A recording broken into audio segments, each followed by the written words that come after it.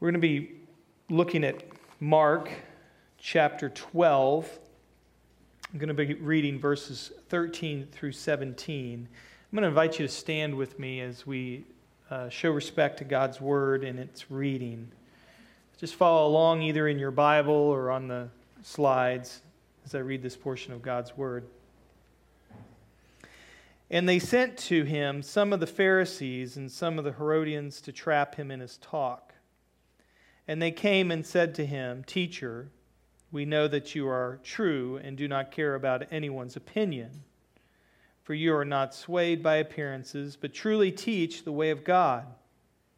Is it lawful to pay taxes to Caesar or not? Should we pay them or should we not?" But knowing their hypocrisy, he said to them, "Why put me to the test? Bring me a denarius and let me look at it." And they brought one. And he said to them, "Whose likeness and inscription is this?" And they said to him, "Caesar's." Jesus said to them, "Render to Caesar the things that are Caesar's, and to God the things that are God's." And they marveled at him. You may be seated. Last week, Robin kicked off our series on the church. We're going to be looking at this topic throughout the fall, asking questions like, who is the church? What is the church called to do and be? What does a healthy church look like? I hope you're going to find this series an energizing one that brings clarity to what it is we're doing here on Sundays and throughout the week as the body of Christ. Now, at this point, you might be wondering, what does a passage about paying taxes have to do with the church? Well, the answer is everything. It has everything to do with the church, but not because it's about paying taxes. In this passage, Jesus offers us a groundbreaking perspective on two different kingdoms or spheres, the kingdom of God and the kingdom of man. Now, those are two labels I'm going to use in referring to these two spheres that Jesus talks about here. Now, these two kingdoms have two God-ordained institutions that exist within those kingdoms. Now, within the kingdom of God, you have the church. And within the kingdom of man, you have the state. Now, by understanding the relationship between these two kingdoms, it will hopefully give us a clearer understanding of our role and responsibilities as the church and our obligations as Christians to the state. If you've attended King's Church for any amount of time, you've noticed that we don't talk about politics very often. I don't talk about voting on specific people or issues. Stereotypically, more mainline liberal churches often align with the values of the Democratic Party. More conservative evangelical churches align with the values of the Republican Party. We are a conservative evangelical church, but we don't align with either party. We aren't a church that actively supports and engages in those parties, their candidates, or particular agendas they may have. Now, we are intentional in this. I purposefully don't preach on these issues. I don't support specific candidates. I'm not going to tell you how to vote or what to vote for. And that position might frustrate you. It might bewilder you. But I hope by the end of the sermon, at least you'll understand why we hold that position, why I take that stance. It flows out of our understanding of these two kingdoms, the kingdom of God, the kingdom of man, the role of the church, the role of the state. Now, we're told at the beginning of this passage some of the Pharisees and the Herodians were sent to trap Jesus in his talk. Now, let me give you a little context to understand what's going on here. In the first century, Israel was an occupied territory. The Romans were in control. So when you paid taxes, you paid them to the Romans. So a faithful Israelite was confronted with a question. Should I give money to the Romans, thereby supporting an idolatrous, religiously debased state where the emperor was worshipped as a god? It's a valid struggle. It's a valid thing to wrestle with. Now notice in our story, Jesus' response is to ask for a coin. I want to show you what that coin would have looked like. Here's what it would have looked like. It would have had an image of the Roman emperor, Tiberius Caesar, on one side. And then on the back, an image of his mother, Livia. And these words were printed around the coin that said, Tiberius Caesar, worshipful son of the divine Augustus. So put yourself in the sandals of a faithful Israelite. They were wrestling with this question, whether it was sinful to pay taxes using idolatrous money to support an idolatrous Roman government. And there were zealots at this time in the first century. Revolutionary types who would have said, yes, this was idolatry. We shouldn't participate in this. We shouldn't support this. And in fact, in the first century, there were people that did that, Israelites who did that. Now, these religious leaders understood Jesus to be a revolutionary type of person. Earlier on in Mark, in chapter 11, Jesus, upon coming into Jerusalem, entered into the temple and did a revolutionary act by cleansing the temple. He was inciting a revolution against the religious authorities. And so in their thinking, this is a revolutionary type, we should be able to incite him to lead a revolution against the civil authorities. And so that's what they're intending to do by asking Jesus this question. You see, the crowds believed and hoped that Jesus was the long-awaited Messiah who was going to come and lead Israel back into its glory to throw out the Roman oppressors. The Israelites longed to be free. They longed to return back to the good old days when they were a theocracy. Now, a theocracy is a nation where the institutions of religion and government are blended together. And that was Israel's past. You can see this image to give you an idea of what we mean when we say Israel was a theocracy. There was a blending of the two institutions. Now, you notice that Jesus does something surprising here. Jesus wasn't coming from a theocratic perspective in answering this question. Jesus didn't expect Israel to become a theocracy. Jesus doesn't say, this is a pagan, idolatrous empire, and yes, you should refuse to support it.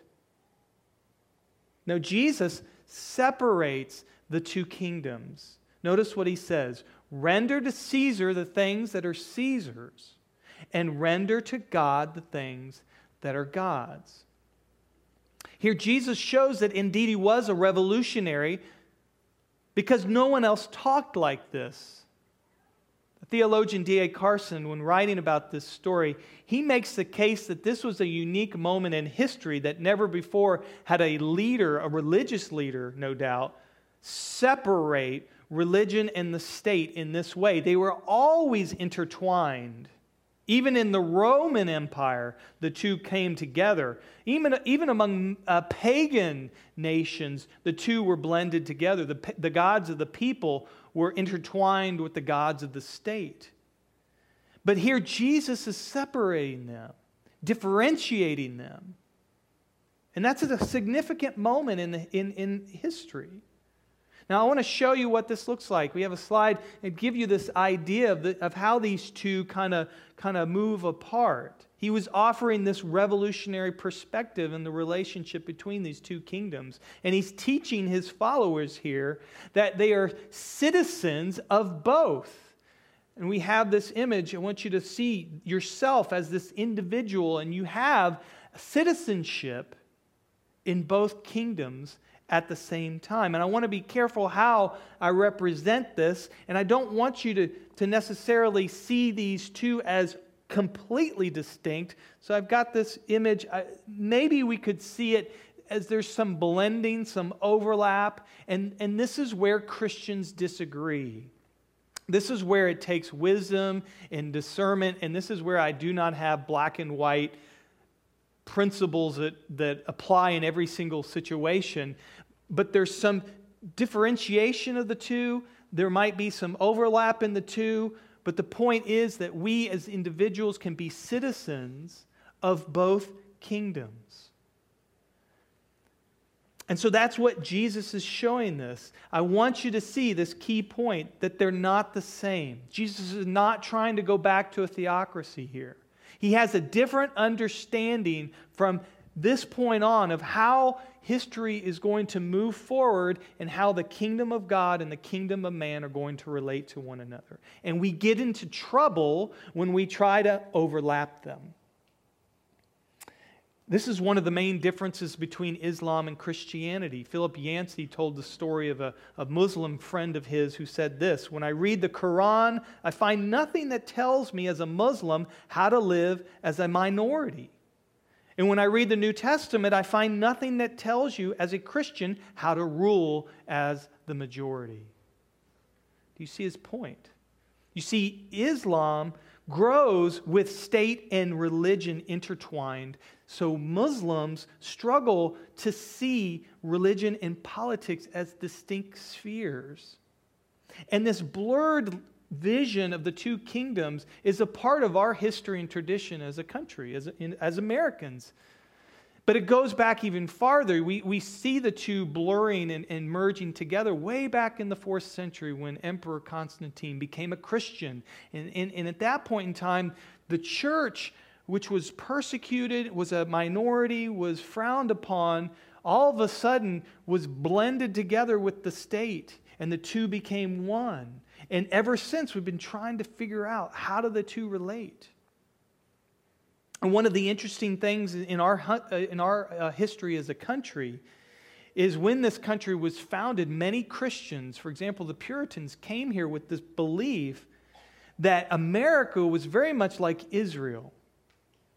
You see, they didn't perceive the two distinct kingdoms as much. They believed America had received a special, unique calling from God, that we were set apart for divine purposes, that we were a chosen people, that America was a new Israel, that we were entrusted with specific responsibilities, that we were a righteous Christian commonwealth. And so the logical corollary for Americans with that perspective was that God would therefore deal with our country the same way He dealt with Israel. And that we would receive blessings and curses just like Israel received blessings and curses, as if God had made some sort of covenant with America, just like He had made with Israel. And we see that perspective is alive and well among some conservative evangelicals today. For example, those in the so-called religious right, if that still exists, hold to this kind of perspective, believing that we need to take back America for Christ if we ever hope to receive God's divine favor. Again, there's this blurring of the two kingdoms, this view. That's the goal. That's what we need to do. We need to bring the two together. It flows out of this understanding of those kingdoms. But I would argue, again, that we need to hold them as distinct. We need to see what Jesus is showing us here in this passage, that there are two kingdoms, two spheres, two institutions, both ordained by God for different purposes. And you and I, as citizens of both, need to understand how we are to relate to both. So what are those purposes? Well, let's look quickly at the state. To look at the role of the state, I want to take us to Romans 13. Let's look at this passage at the beginning of Romans 13, how Paul describes God's role for the state. He says this, "Let every person be subject to the governing authorities, for there is no authority except from God, and those that exist have been instituted by God. Therefore, whoever resists the authorities resists what God has appointed, and those who resist will incur judgment." So what is Paul showing us here? Paul is showing us first that the state is a God-ordained institution. By separating the kingdom of God and the kingdom of man, the church and the state, we are in no way saying that God is not Lord over all. God is God. He's God over all of His creation. And He has instituted the state for a specific purpose. So He is still God. And He is still in control. So God rules over the state in that sense. He's king over both kingdoms. But God has a different role for the church. So let's go on in what Paul tells us. He goes on, "For rulers are not a terror to good conduct, but to bad. Would you have no fear of the one who is in authority? Then do what is good, and you will receive His approval, for He is God's servant for your good. But if you do wrong, be afraid, for He does not bear the sword in vain, for He is the servant of God, an avenger who carries out God's wrath on the wrongdoer." So here Paul shows us the purpose of the state. The purpose of the state, one way we could describe it, is to uphold justice, to restrain mankind's sinful hearts, to provide a safe society that encourages human flourishing. That this is God's purpose and role for the state. Now notice the language Paul uses, the sword. The sword. That is a crucial part of the state's role, is using force. The theologian R.C. Sproul defines government this way, as legal force. And that idea of the sword, that is necessary and needed because this is a fallen world. We are sinful people, and there must be some sort of legal force in order to provide an orderly society for us to live in, for the common good. Now, that doesn't mean, and nowhere are we told in the Bible, in the New Testament here, that the sword is to be used to force people into belief in God. That is not the state's role. That is not what God ordained the state to do. The state uses the sword to encourage good and to punish wrongdoing. Peter tells us that in the second chapter of his letter. He says, "Be subject for the Lord's sake to every human institution, whether it be to the emperor as supreme or to governors as sent by him, to punish those who do evil and to praise those who do good." You see the role of the state here explained by Peter. Now, here's the reality, right? The state is fallen as well. And the state doesn't always do what Paul and Peter are asking it to do here. So the reality is that sometimes there's a state, there's a government that isn't fulfilling its calling. And so what do we do in those situations where that's where wisdom comes into play in understanding what to do? But what we can say is it does not need to be a Christian state in order for us to be obliged and obligated to obey it and submit to it. Remember what Jesus teaches here with paying the taxes. He takes this coin, it has an image of Tiberius on it. It's an idolatrous image. And Jesus is saying, look, submit. Submit to this pagan government as a good citizen, for it is God's purpose for you. So he says that participating and submitting, the government itself does not have to be moral and upright. In fact, it won't be in many ways for you to support it. And there are many times we have to discern that. We have to figure out when to submit and when not to. And we see in the New Testament, in the book of Acts, sometimes we see the apostles not submitting. because their ultimate allegiance was to God. And for the Christian, that's where our ultimate allegiance lies, to God, our King. And yet we need that discernment to know when to disobey and when not to. And so we submit to the government out of love for Jesus, for what He has done for us. As a good citizen of the kingdom of God, we're going to be a good citizen in the kingdom of man. You see how the two relate to one another and how they support one another. So that is the role of the church or the state. That's the God-ordained purpose of the state, the kingdom of man in that sense. So what about the church? And this is where hopefully we begin to get clarity on understanding who we are and what we should be about as God's people. What's the role of the church? Well, if the state wields the sword, what kind of power does the church wield? When the kingdom of God, we see in the ministry of Jesus, plays with a different playbook. We have different rules as citizens of the kingdom. And let me, on a side note, make an important point. I think that language of being citizens of the kingdom of God is significant and important, because if you ever want to explain to somebody what it means to become a follower of Christ and to come to faith, to use that language, I think, is helpful to dispel misunderstanding. Sometimes when we talk about coming to faith in Jesus, we think, well, just say the sinner's prayer, come to faith, get saved, get your ticket to heaven, and then you're good.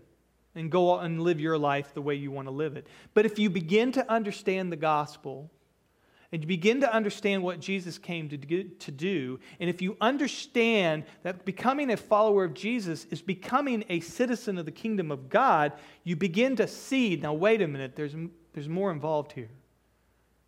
I'm called to live as a citizen in the kingdom of God if I'm a follower of Christ. That means there are different rules and obligations on me.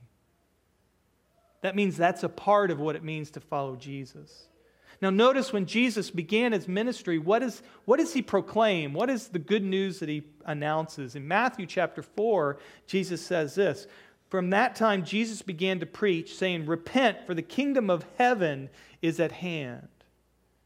Now I want to suggest that the kingdom of heaven, most scholars and theologians will say, I want to suggest the kingdom of heaven here is just another way of Jesus saying the kingdom of God. And so Jesus is pronouncing with His coming the kingdom of God, the kingdom of heaven, this new kingdom is entering in a new way, and that you need to respond to it. And Jesus is announcing, repent, enter into it, become a citizen of this kingdom. And His ministry was a display of what that kingdom looks like and how its citizens should live. It's interesting that after this pronouncement, you move into chapter 5, 6, and 7 of Matthew, and what is there but the Sermon on the Mount? Jesus goes up on the mountain and announces the guidelines, obligations for the citizens of the kingdom of God. That's what the Sermon on the Mount is. Jesus telling us, if you're going to be a part of this kingdom, this is how you should live. This is how you should be. Now, I want to show you how understanding the two kingdoms is important for applying and understanding the Sermon on the Mount. For example, in Matthew 5, where Jesus says this, you probably have heard it before. "You have heard that it was said, an eye for an eye and a tooth for a tooth, but I say to you, do not resist the one who is evil. But if anyone slaps you on the right cheek, turn to him the other also." Now, some Christians have understood this teaching to mean that they cannot participate in any activity that involves the sword, that involves retaliation, that involves force. Now see, if you don't understand the separation of the two kingdoms, that makes a lot of sense. But if you understand that you're a citizen of the kingdom of God and you're a citizen of the kingdom of man, you begin to be able to understand the two and how they play together. For example, if you blur the two, as a Christian you would say, well, if I'm going to follow Christ faithfully in this passage, put that back up there for a second. If I really am not supposed to resist and I'm just not supposed to retaliate, then I can't participate in the military and I can't be a police officer and I can't do those types of activities because that would be unfaithful to what Jesus is calling me to as a citizen in his kingdom. But if you understand the distinction between the two, you begin to say, now wait a minute, perhaps as a follower of Christ in my day-to-day life, I'm a citizen of the kingdom in this sense, and I can follow that. But in my role and participation and submission and obligation as a part of the state, maybe a police officer, maybe in the military, maybe in that sense, I'm participating in a God-ordained institution, and I can do those types of activities. One theologian puts it this way. He says, living in the two kingdoms of church and state, he says, in their capacity as citizens of the spiritual kingdom of Christ, Christians insist upon nonviolence and the ways of peace, refusing to bear arms on behalf of his kingdom. In their capacity as citizens of the civil kingdom, they participate as necessary in the coercive work of the state, bearing arms on its behalf when occasion warrants.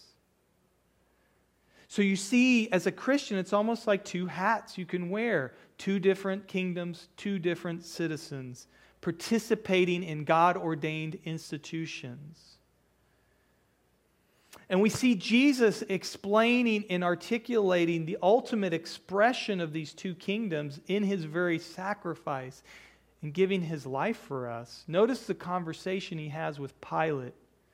When Pilate is determining what to do with Jesus, he doesn't know what to do with him. Pilate answers Jesus, "Your own nation and chief priests have delivered you over to me. What have you done?" And Jesus answered Pilate, "My kingdom is not of this world. If my kingdom were of this world, my servants would have been fighting that I might not be delivered over to the Jews, but my kingdom is not from the world." You see, Jesus here is telling us that the church fights with a different sword. The church fights with a different kind of power. The church fights in a different way. Ultimately, we fight as our King fought. I would argue that Jesus showed us where true power lies, and that's through sacrifice. That's through dying to self. That's through giving our lives away.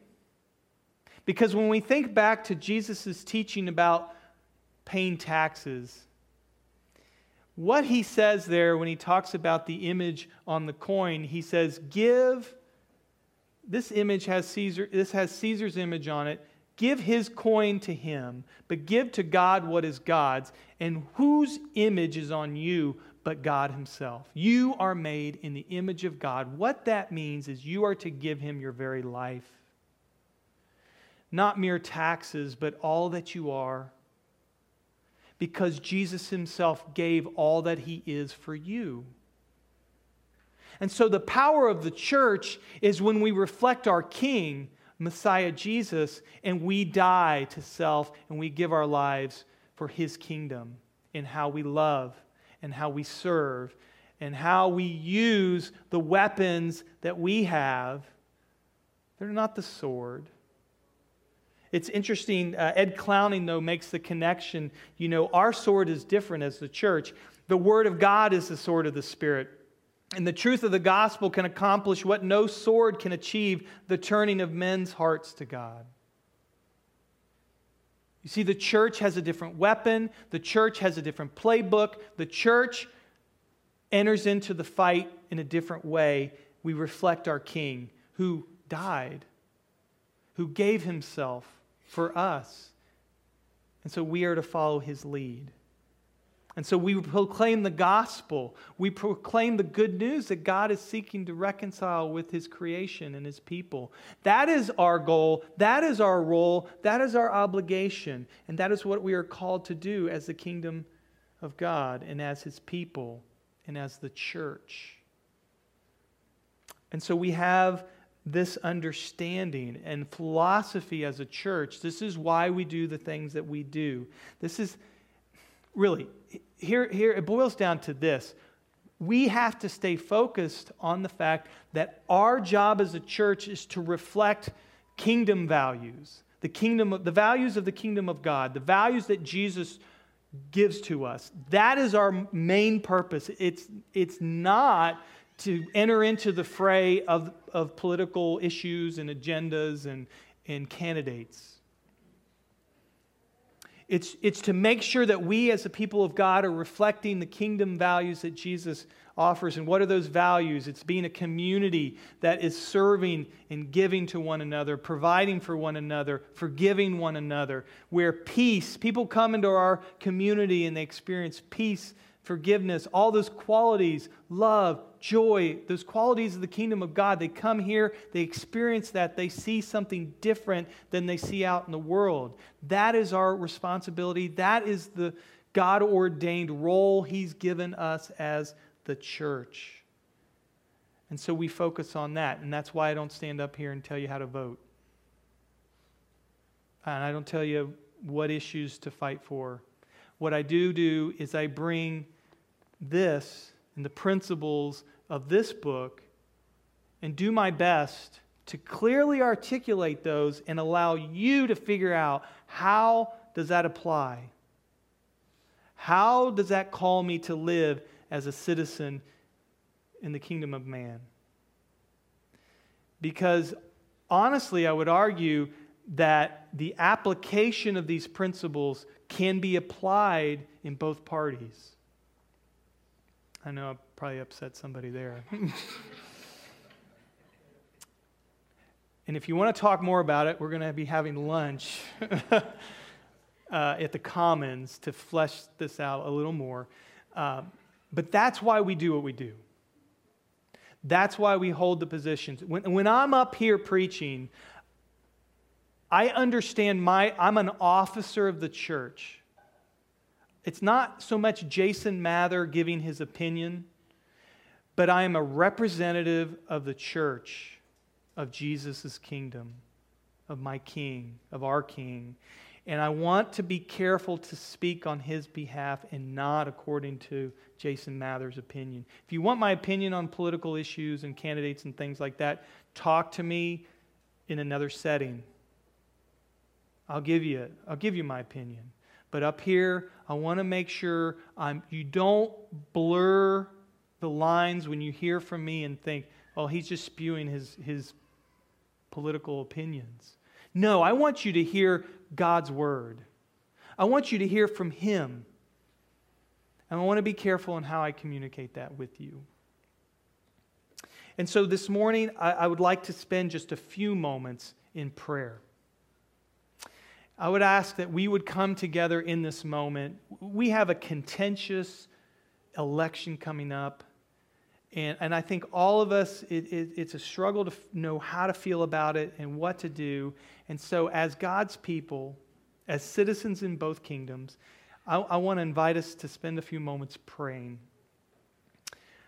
Here's some things you can pray for. Pray for God to show you maybe ways that you can grow in your citizenship of the kingdom of God. Maybe there are ways that He's challenging you to participate in His kingdom in new, fresh ways that you've been unwilling to do. And in the same way, maybe spend some time asking God to examine your heart and to say, God, are there ways that I am not participating in the kingdom of man in the state in ways that I should be? Is there something you want to show me in that regard? You can also pray for the political candidates that are coming up for election, whether local politics, national politics. But I'm just going to give you a few moments, and then I'll close you. The band can come up in a few moments, and they'll lead us to the end of the service.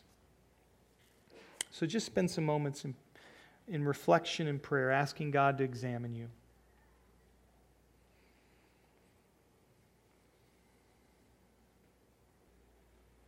Holy Spirit, move in the room.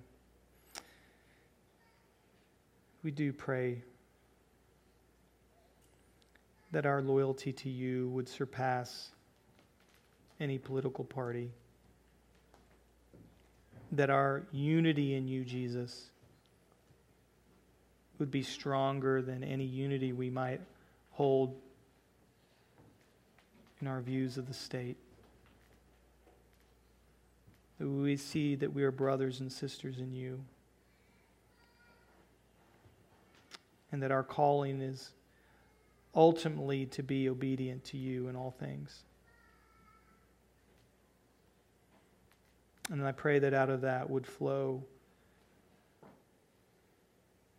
commitment, sacrifice, obedience, not only to you, Lord, but to the state that you have given us, the government that you have given us, the leaders you have given us. And we do acknowledge that they are from you, that you have ordained them, that you have put them in place. And so we rest in that, even perhaps in an election where we feel frustration, we're scared maybe, or disappointed in our options. But we acknowledge that you are in control. We acknowledge that you are God. You're still God. You're still on the throne, Jesus. And so we enter into this contentious, polarizing environment as your people, seeking to represent you, seeking to participate in a way that people would notice is different, seeking to display your image in a way that brings you glory. I know for myself, I want to just ignore it and hide and pretend like it's not even something I have to worry about, but that is not my calling as a citizen of the kingdom of man, as a citizen of this country. And forgive me, Jesus, for those times when I shirk that responsibility and am lazy, Lord. I can be lazy at times. Forgive me for that. Bless our community. Lord Jesus, bless this church so that we might be a countercultural light in a dark world where people connect, support one another, love each other, and seek to serve others. May that begin to represent us, to be a quality that people notice about King's Church. Lord, you are in the name of our church. King's Church is a name that's intended to remind us of who our King truly is and where our loyalty ultimately lies. So may we not forget that. And so we pray for our country. Would you protect us? Would you bless us? Not because we are in any way special or unique, but simply because you are a merciful God, that you love all the nations, and that we are just one part of that. And so we plead for your favor. We love you, Jesus. We pray in your name. Amen.